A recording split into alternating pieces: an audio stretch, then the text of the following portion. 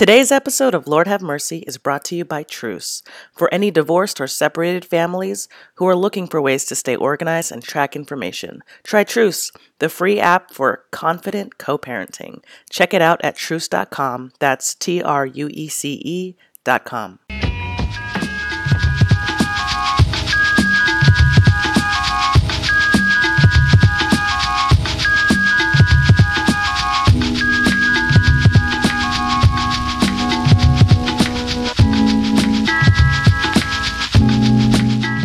You are listening to Lord Have Mercy, a podcast about God, sex, and the Bible. I'm your host, Crystal Cheatham, and today I sit down with Sarah Ngu of Church Clarity. Sarah is a freelance writer and a fellow podcaster, and you can check out her work on Religious Socialism, which is a podcast available on our Bible app. She is a deacon at the Forefront Brooklyn Church, and she co-hosts monthly events for LGBTQ Christians there. In this episode, we talk a lot about our similar backgrounds, but I have to say I am awed and pleased by what she and her co-founders are creating with Church Clarity. And now, let's start the show. So, yeah, I mean, I've listened to a bunch of your episodes, so I'm happy to be on. And Yay! Thank you. I think everybody wants to learn more about you and your voice and what it is that you're doing in the world, because, I mean, you're on Sojo, you are a deacon at your church, you are very out as a queer Christian, which is like, I don't know, there's not that many of us in the world, is what I'm learning. I think there are more and more, but yes, percentage-wise. And I feel like they take up my entire Twitter feed sometimes. But yeah, so, all 600 of us. Yeah. I started just being like, it's too much. I started like unfollowing certain people, not because I don't like them. It's just like I need other things in my life. It's just something happens and then the whole day is spent on dissecting what Shane Claiborne or something. I just like get overwhelmed. It's so fun. It is pretty fun. I try to stay out of it a little bit. It's just between Church Clarity and then, so as a deacon for my church, I co-run our LGBTQ ministry, this event tonight actually. So between that and like just having queer Christian friends, I just get a little overwhelmed with having queer Christian things. So that's kind of why I actually enjoy doing the Religious Socialism podcast. Mm-hmm. It's still religious, it's still like to the left. But I talk to people of different faiths sometimes, or just people who work on other things, and other kind of activist issues. So I think we have our next interview coming out. We just did one with a guy named Avi Garlick, who is a Jewish kind of anti-gentrification organizer, a Hebrew teacher. And then we have another one coming up with a priest, former Catholic priest, who was excommunicated like 4 times. And he's one of the co-founders of the New Sanctuary movement.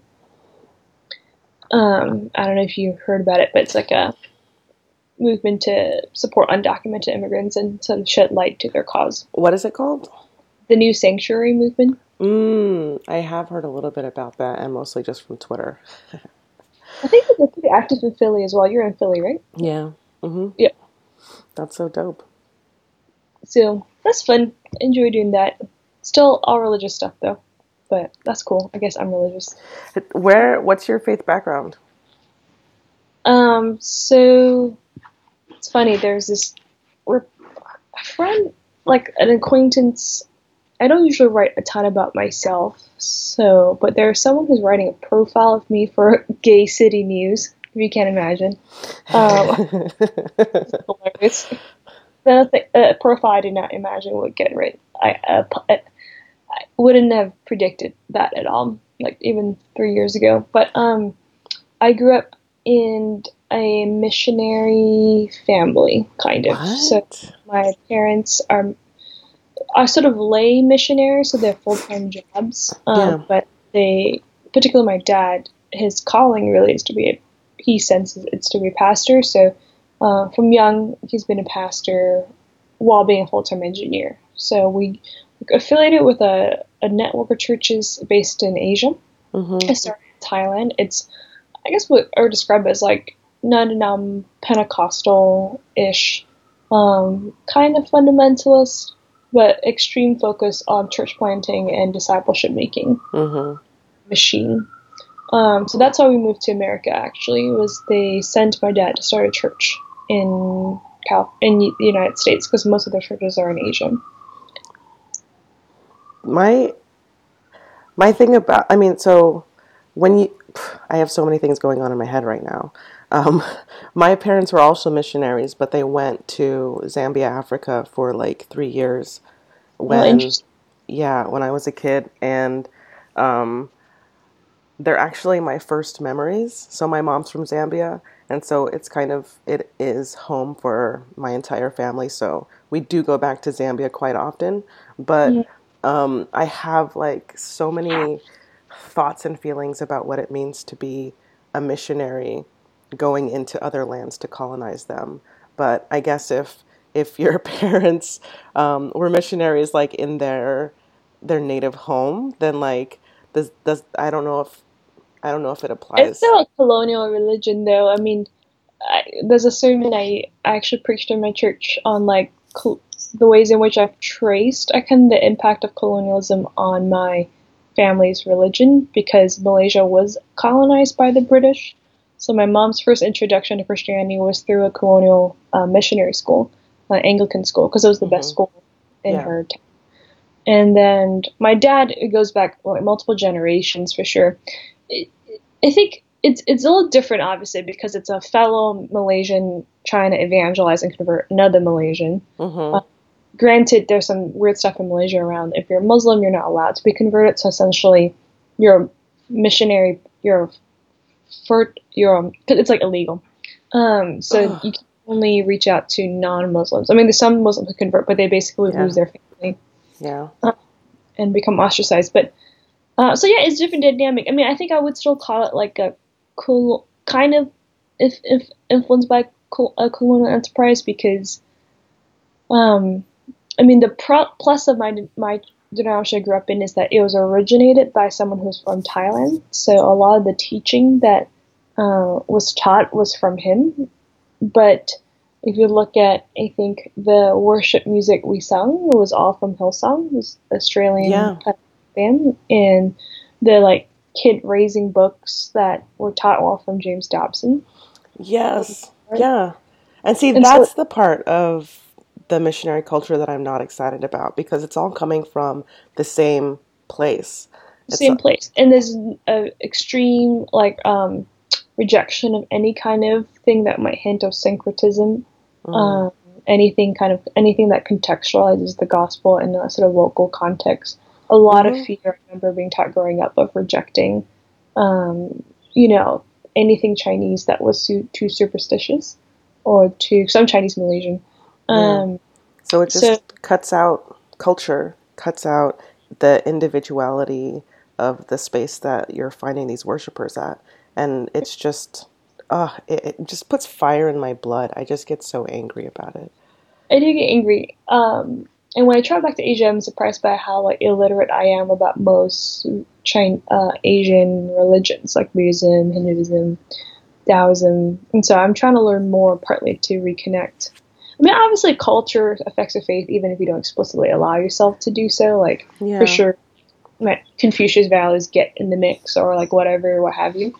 But I think it's more. There's still this mindset that white people got there first, so we have to learn from them in order Yeah. to learn our faith. Mm-hmm. And that's just feeding into the white supremacy that has kind of taken over the Christian church. Oh, the audacity of Christianity. Like, that's the book I want to write. Just making, oh man. Ooh. Yeah, especially when I was shocked to learn that around 500 or 600 AD, there was actually a kind of mission sent from like the church to Central Asia and East Asia. And now we call it, so there was actually a pretty thriving, sort of pretty authentic, it seemed like pretty authentic sort of Christian expression of faith that we call like the Nestorian Church or the Church of the East. And it lasted from 600 to 1400, and it would stretch all the way from sort of like the Middle East all the way to like East Asia. So it's the largest geographic kind of span of any Christian church at that time. But then it kind of died down due to like a variety of things, some persecution. But then when European missionaries came, they tried to take those existing Christians and convert them to their own expression of Christianity, Mm-hmm. whether there was, some American Protestant version or what have you. So, yeah. And I think now it still survives in some form as I think it's called the Assyrian Church of the East, potentially, different names. So, but the contingent is very small. Yeah. So your parents, are you an only child? I'm the oldest of four. Oh my God. It's a lot of children. Yeah, yeah. I have three brothers, so I can't say anything about that at all. You have what? Sorry, three siblings too. I have three brothers and a half sister. So there's a lot of us. Yeah, yeah. We have a lot of things in common. Yeah. When did you actually come out? Was it a hard thing for your semi-fundamentalist parents? Or Yeah, were it's they still, just like, we knew? yeah. It still is a hard thing. I mean, I'm sure they weren't too surprised, but I would say it sort of had two coming out points. One was kind of accidental in some ways, like they found out about kind of woman person I was seeing when I was a freshman in college. Okay. And it didn't react very well. But I think at that point in time, it wasn't that big of a deal because, um, I was very devoted. I guess I still am Christian, and sort of felt like in order to please God, I had to sort of I couldn't ultimately marry someone who was of the same sex. So I think that changed really only about 3 years ago, more or less. And I came out theologically to my parents to say, my parents are, the way Asian parents are tends to be, it's like, there's no discussion of identity or Yeah. like, it's who I am. It's just like, this is what you want, who cares? Like, you Mm-hmm. gotta do what you gotta do. So it wasn't when they first found out, like 10 years ago, it wasn't like a big reveal. It was just like, okay, I guess you like women or something, but let's just like nip this in the bud or something. Like, let's take care of that. And so theological come up was much a bigger deal because that was me saying I commit. I'm making a conscious choice to pursue something, and that has not been easiest for like both parties, but we're working it out. You're still in that space of trying to reconcile it with your family and all that jazz. Yeah, I mean it's a lot to get into, but yeah, I think my because my family has moved a lot. We've moved at least 5 or 6 times in my lifetime, or even more. I think we have a very strong connection to each other, Yeah. um, and I think my parents specifically are trying to figure out what does it mean to be in relationship with me and all parts of my life. So I have a partner, that kind of stuff, um, without while maintaining their beliefs or staying true to their morals or something like that. They fear disobedience. So Disobedience. to God. Mm. They There, don't want to be disobedient to God, and they there. don't. Yeah, it's like moral purity politics that they've been taught to care about. So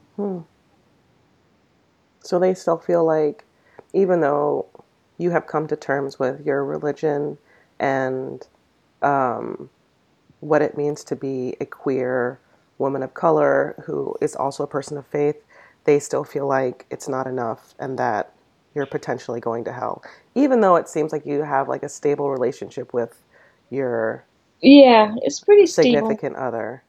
I mean, for They what? just disagree. We just interpret the Bible differently. So my dad has a very pejorative views of liberal Christians, or progressive Christians, Mm-hmm. homosexual theology. I think he likes to say. Um, Oh my God. it's pretty. But I mean, I remember holding those views though. Not so long ago, looking down on people who diluted the faith or Oh kind of yeah, I think we are all there. distorted the gospel to fit the political ideology. I think I prided myself on sort of putting my faith beyond everything, and then Yeah. obviously I look back, it's like a false construct. But I know. I think one of my last podcasts was with Lou Omer, and she was talking about what it means to be a to be Pentecostal, And in the Adventist church, like the idea of jumping up and praising God with your body in the middle of a sermon is just like the biggest taboo and the biggest sign that you are just a fake ass Christian, right? And like It's like the having, sign that you are a real Christian in the Pentecostal church. And you're yeah, simply manifesting the Spirit. yeah. And for Adventists, it's like we don't dance, we don't even clap at church. Um, Standing up. So stiff. Oh my God, are you kidding me? Yes, the stiffest, like inches away from fucking through a sheet. Like that's Adventism right there in a nutshell. They're just so concerned about space and movement and temptation. But it was from that benchmark that I was looking at not just other Christians but all the world, and it took a long time for me to kind of move past those lines drawn in the sand to better understand everyone else. But how did you move past all of that? Like you said, only in like the last 3 years. Is that because you fell in love? No, I've definitely You can found love tell me. way before. Yeah. No, it was like I read a couple of books, that was it. No, just kidding.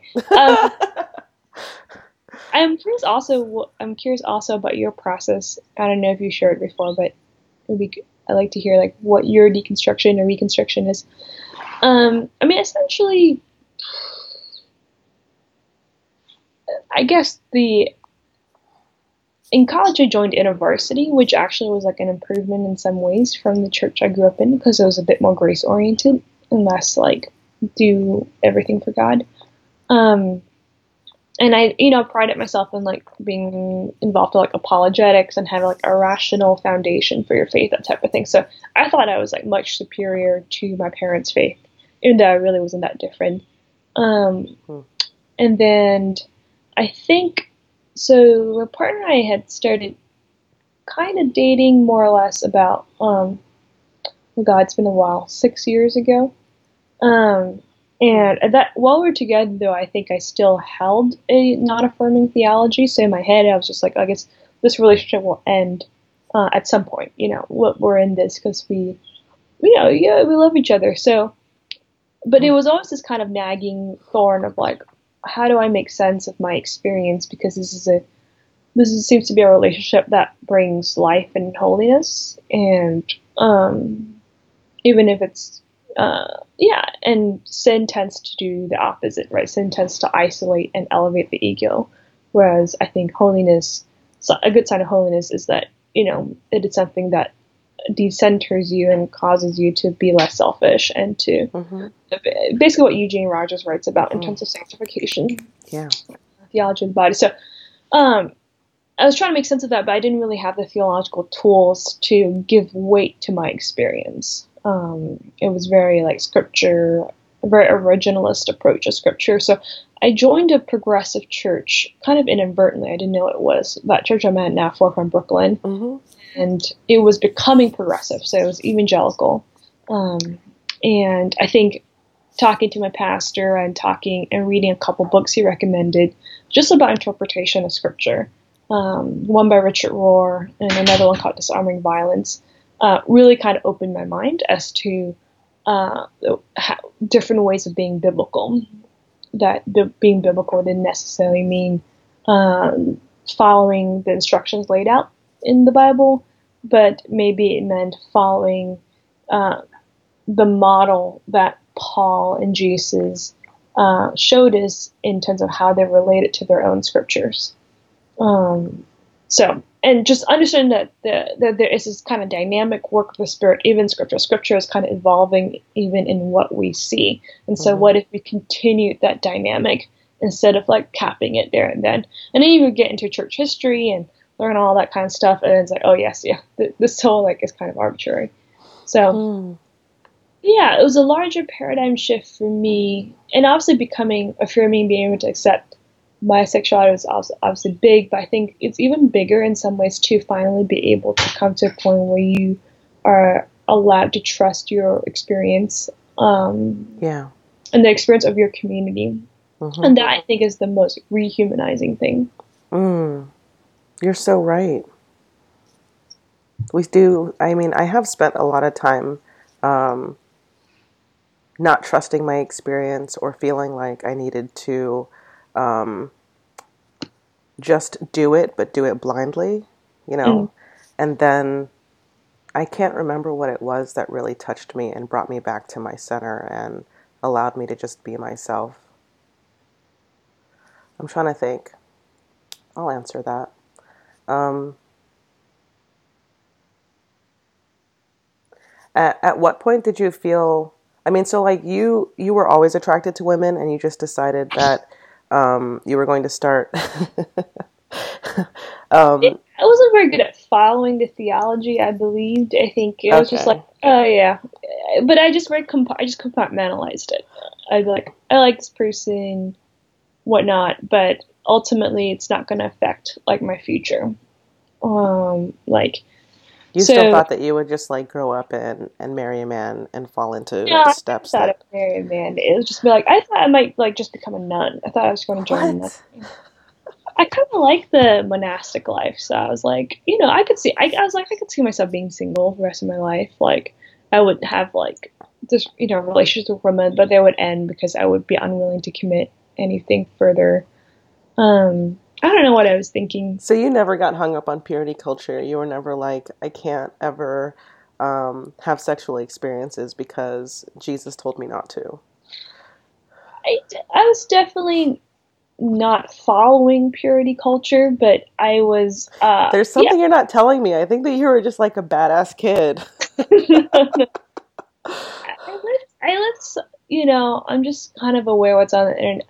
There's still some stuff I have to talk through with my parents. That's kind of the main thing. Okay. Yeah. Um, but yeah, I kind of lived a double life, I would say, Mm, for a good part of my time growing up. And it wasn't I'm not something I'm super proud of though, because yeah. I've known a friend, like a good friend of mine, who was in university when she was in a relationship with a woman. So when I was in a relationship, I kept it hidden from my Christian friends. And obviously that is an effect of purity culture, the shame of like, being in a sexual relationship and whatnot. And even though I wasn't like following it, I'd still, internalize the shame of it. Um, but she told her university like friends and was like, I'm in a relationship with a woman, and then made her step down from leadership. Her like mentor told her to apologize to her for wasting her time, that kind of. Jeez. Wait, who? Your partner? No, no, no, a friend of mine. Okay. Um, And so she kind of courageously, in my opinion, like faced the consequences of the life she was choosing. Mm-hmm. And she still hadn't worked it out. It's not like she thought God was cool with being gay, but she was still like, I have to be honest, I have integrity with where I'm at. And I wish I had more integrity. I think I just, you know, I figure things out on my own, but I'm very much like, in general, my personality is very both and. Like, how can I hold both? And I hate to create that trade off. So, yeah. Yeah. I think it's something about the way fundamentalists raise their children that you feel guilty for the time you need for growth and mistakes before you figure everything out. Mm. Because like I'm a very creative person, but then I'm also like I'm really really hard on myself, and I know that creativity is not expecting there to be a certain outcome, but doing it until you figure it out, right? But when I mess up or when I think I'm not doing it as I'd like to see myself doing it, I'm just internally frustrated with myself and angry. And I can see the mark on the wall that's like, you should be here, you should be here. So it makes me feel like growth isn't linear. Or it makes me feel like growth is supposed to be linear, but growth is not linear. Growth is, for me, for the most part, it's like circular, and that's actually how I learn. I learn things when I'm such a bad student because I can't sit through a lecture and learn the plots along the path until we get to the final thing. I need to learn like everything about this one thing, and then that circle widens and that circle widens. And anyway, I'm just trying to talk about giving ourselves some room to fuck up, which is No, you're right. You're totally right. I think maybe I'm a little hard on myself in that respect, but I think that it's been built into us. Yeah, it's been Just, built. there's some things that you can't let go. Yeah. Train up a child in the way she should go, and even when she is old, she will not depart from it. Unfortunately, some of that's true. Yeah. It's interesting. I remember that just brings me back to memories. We watched these like home videos of not home videos shipped from America, I think, of these white kids acting out like the Donut Man. I don't know, maybe this is like a British thing, but like in one of the songs they would sing, they would act out different plays in the Bible. One of the songs they Without would God's sing, love, you're like a donut. That one? no, it's a whole skit. I have not thought about this in a long time, but one of the songs they would sing was like train up the child in the way he should. And I remember, like, in the way he should go, and even when he is old, he will not depart from this. Yes. Something like that. Yeah. No. I think I had that same tape. And I remember actually thinking one of the boys in the cartoon was very cute, in the show was very cute, and I remember actually feeling like more attraction to boys and men when I was younger. But I think, just because most of my experiences have been with women, it has like rewired my brain in that way. So that's why I think I remember when we were at QCF, you asked me about the Kinsey scale thing, and I was reluctant to take on the 6 because I just feel like sexuality is just a lot more fluid, and like it in some ways is about your relationship to your gender. In some ways, I think there's some connection. So so it's all to say. Yeah. Just so the listeners know, on the website there are these Kinsey hats, and I had them as shirts when we were at the Q Fellowship conference. Still getting used to the new name. Q Christian Fellowship. Q Christian Fellowship. Yeah. And at the end of the conference, I just did not want to take them home with me. I had printed more than I could sell, and I found Sarah in the hall, and I was like, if I gave you this Kinsey 6 shirt, would you wear it? And she flat out turned me down. She was just like, I don't want your free shit. It's just very important to me. Like, I either have two kinds of shirts. One's like free shirts from college, or like shirts that I feel like authentically define, like an authentic portrayal of who I am. And as an Enneagram type 4, I think that's just something. Yeah, no, I guess I just wasn't used to bumping into somebody who just didn't want free things, because like, you're just like so serious about it, and I was just like, oh my God, that's amazing. Like, I totally respect that. Yes, don't take this shirt. It would misrepresent myself. That's all. Yes. Yeah, I just think it's it's like a secret language, because so many straight people just don't know what the Kinsey scale is, like as a baseline. And so to be wearing something like that, I think it's just tongue-in-cheek hilarious. No, yeah, I get the joke. I wish my sense of you understand jokes?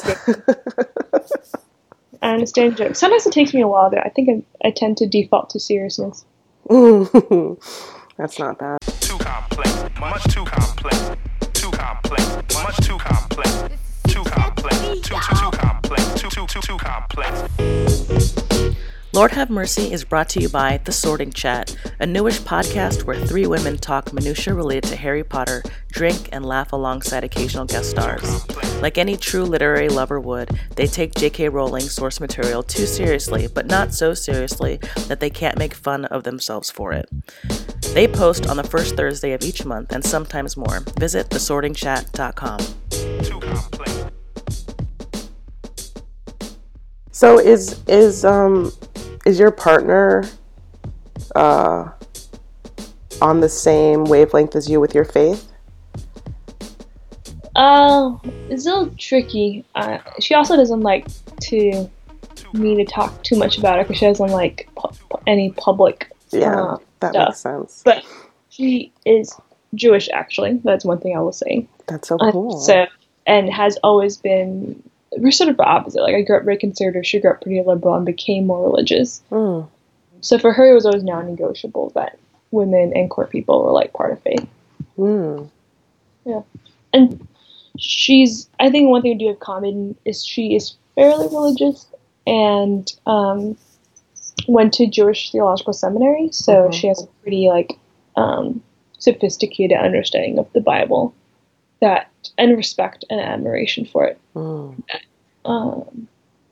Yeah, That's dope. yeah, we connected.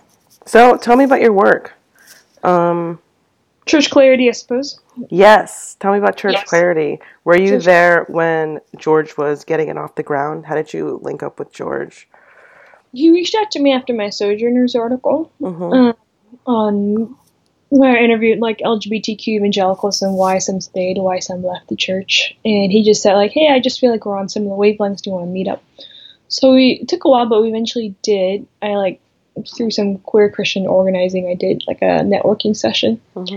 And he was like, hey, I'm starting this project called Church Clarity. And I thought it seemed cool, but I wasn't, I'm not a very excitable person. I'm kind of pessimistic in general. But it's just one of the things I'm totally digging your vibe. You're fun. I'm still pessimistic about Church Clarity. I mean, not really.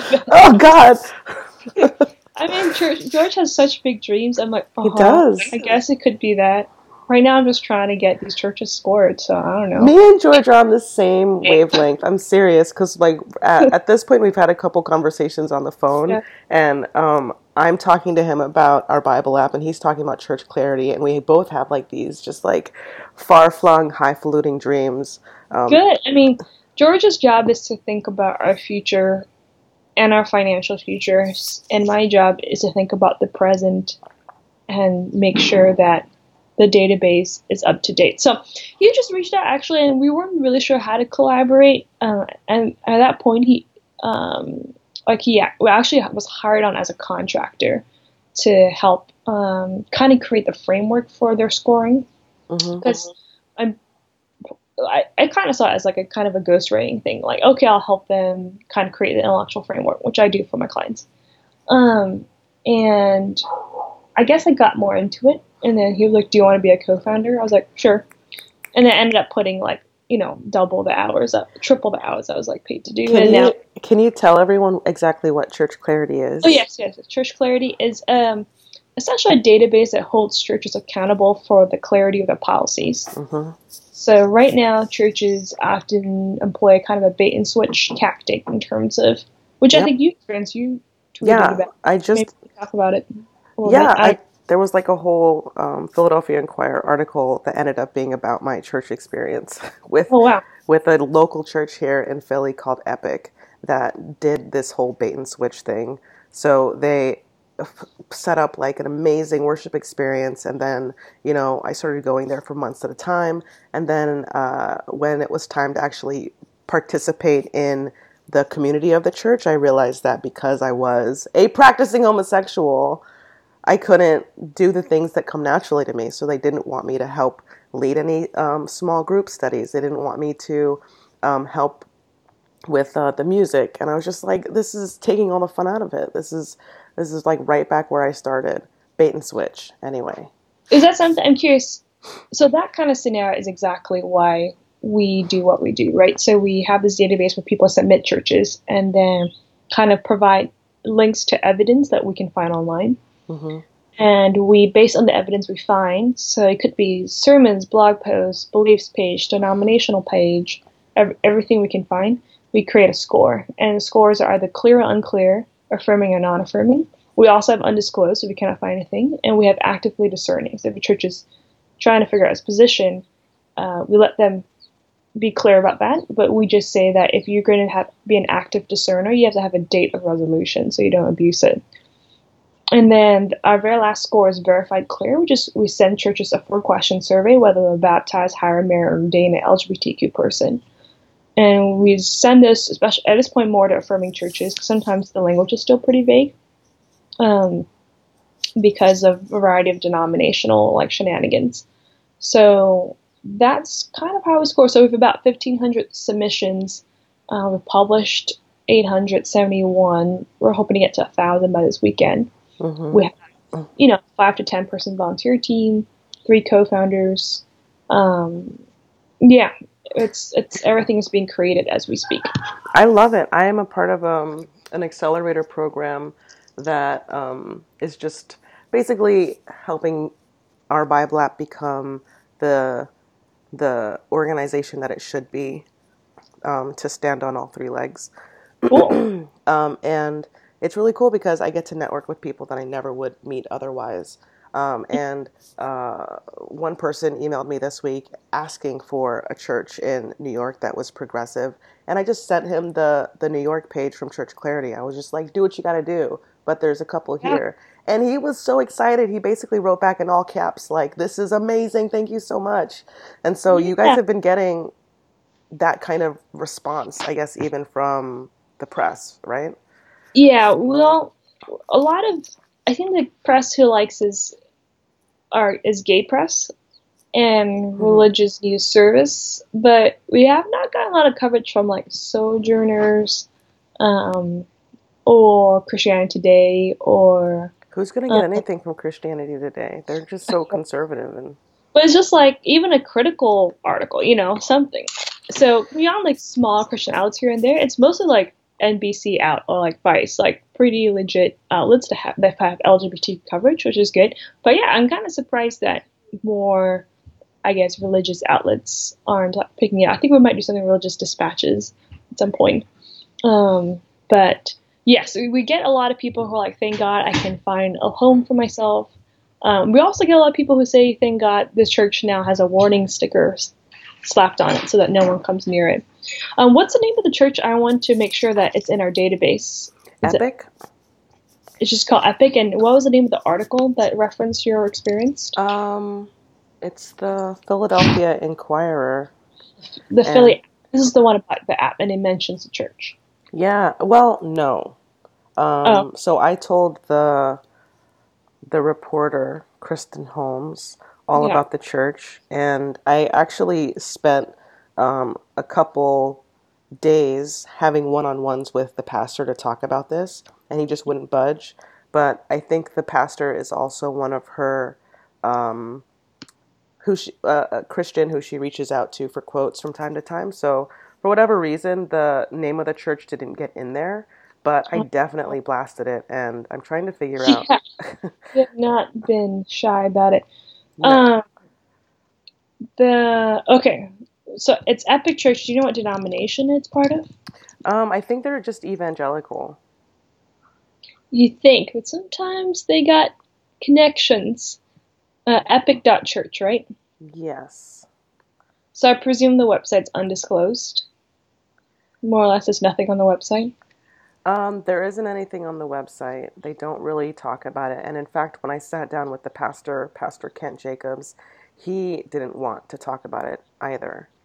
So that was my actually epiphany. So I've never, for the most part, I've never personally experienced like a lack of clarity or being deceived. Partly because my default assumption is that unless they state that they're queer affirming, they're not. So I've never been surprised. But what made me interested in clarity was when I was reporting on the Sojourners article, and I was trying to get a pastor to go on the record to state the church's policy.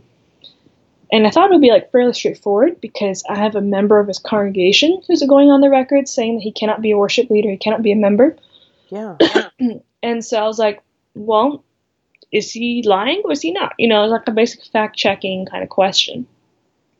And he refused to give me a straight answer. He was like, it's a conversation, individual, case-by-case basis. Yep. Policies that black and white are not loving. Accused me of being not loving. So I was like, I don't want to get into a debate with you. I'm just a journalist here. Yeah. But, and then halfway through, he was shocked to realize I was using the name of the church. And the source I was using actually, like, retroactively came back, hey, can you not use the name? I was like, I'm sorry, you told me the name, so I'm going to use it. This way of being a journalist is a little bit hard. It's hard to have to be friends with everyone. Mm-hmm. It's probably not a good thing. But I was just like, and the pastor went off. He was just like, how dare you use their name? Like, how does this serve the body? How does it, I don't know, promote the kingdom? I was like, I don't really have to explain myself to you. So, That's crazy. I was like, wow, this is something like a lot deeper than what I thought. They're trained to back away from the question and not address it.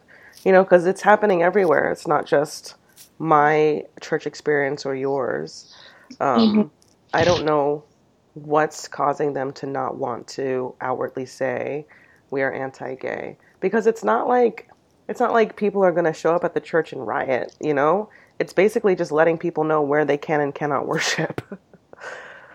Yep.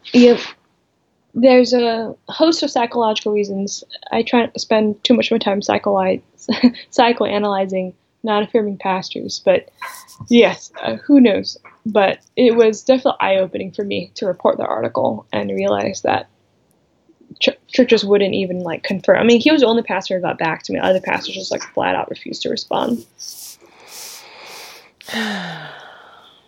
What good is it? What good is it? But I mean, that's why I like what we do. It's kind of is like, it's nice as a ghostwriter. So much of my work is about pleasing clients, and in this case, we don't have to please anyone. Maybe like donors potentially, but we don't have to please these churches. In fact, we're sort of like the, I don't know, bad cop in the room, just by telling truth. Yeah, I really love this spotlight that you guys are building. What do you think will happen next with it? So your goal the end of this week is to get 1,000 churches.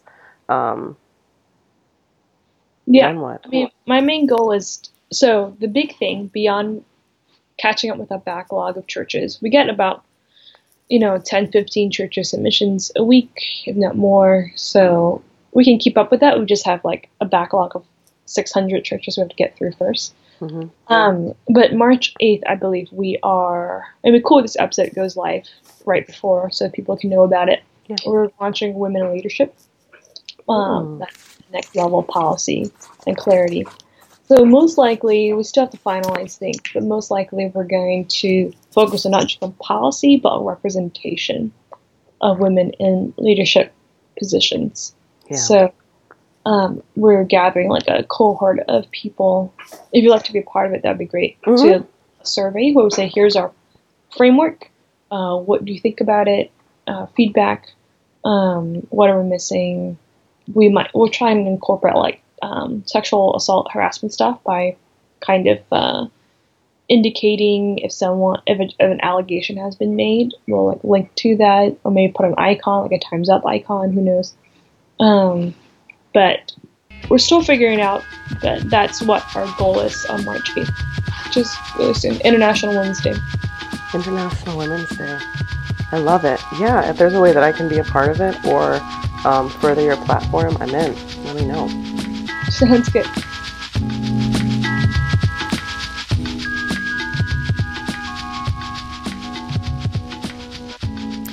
Submit your church for review at churchclarity.com. Don't forget to check out our Bible app at ourbibleapp.com, and please remember to subscribe. If you want to find out more about me, Crystal Cheatham, you can hit me up at hi@crystalcheatham.com or on Twitter @crystalcheatham. Okay, bye!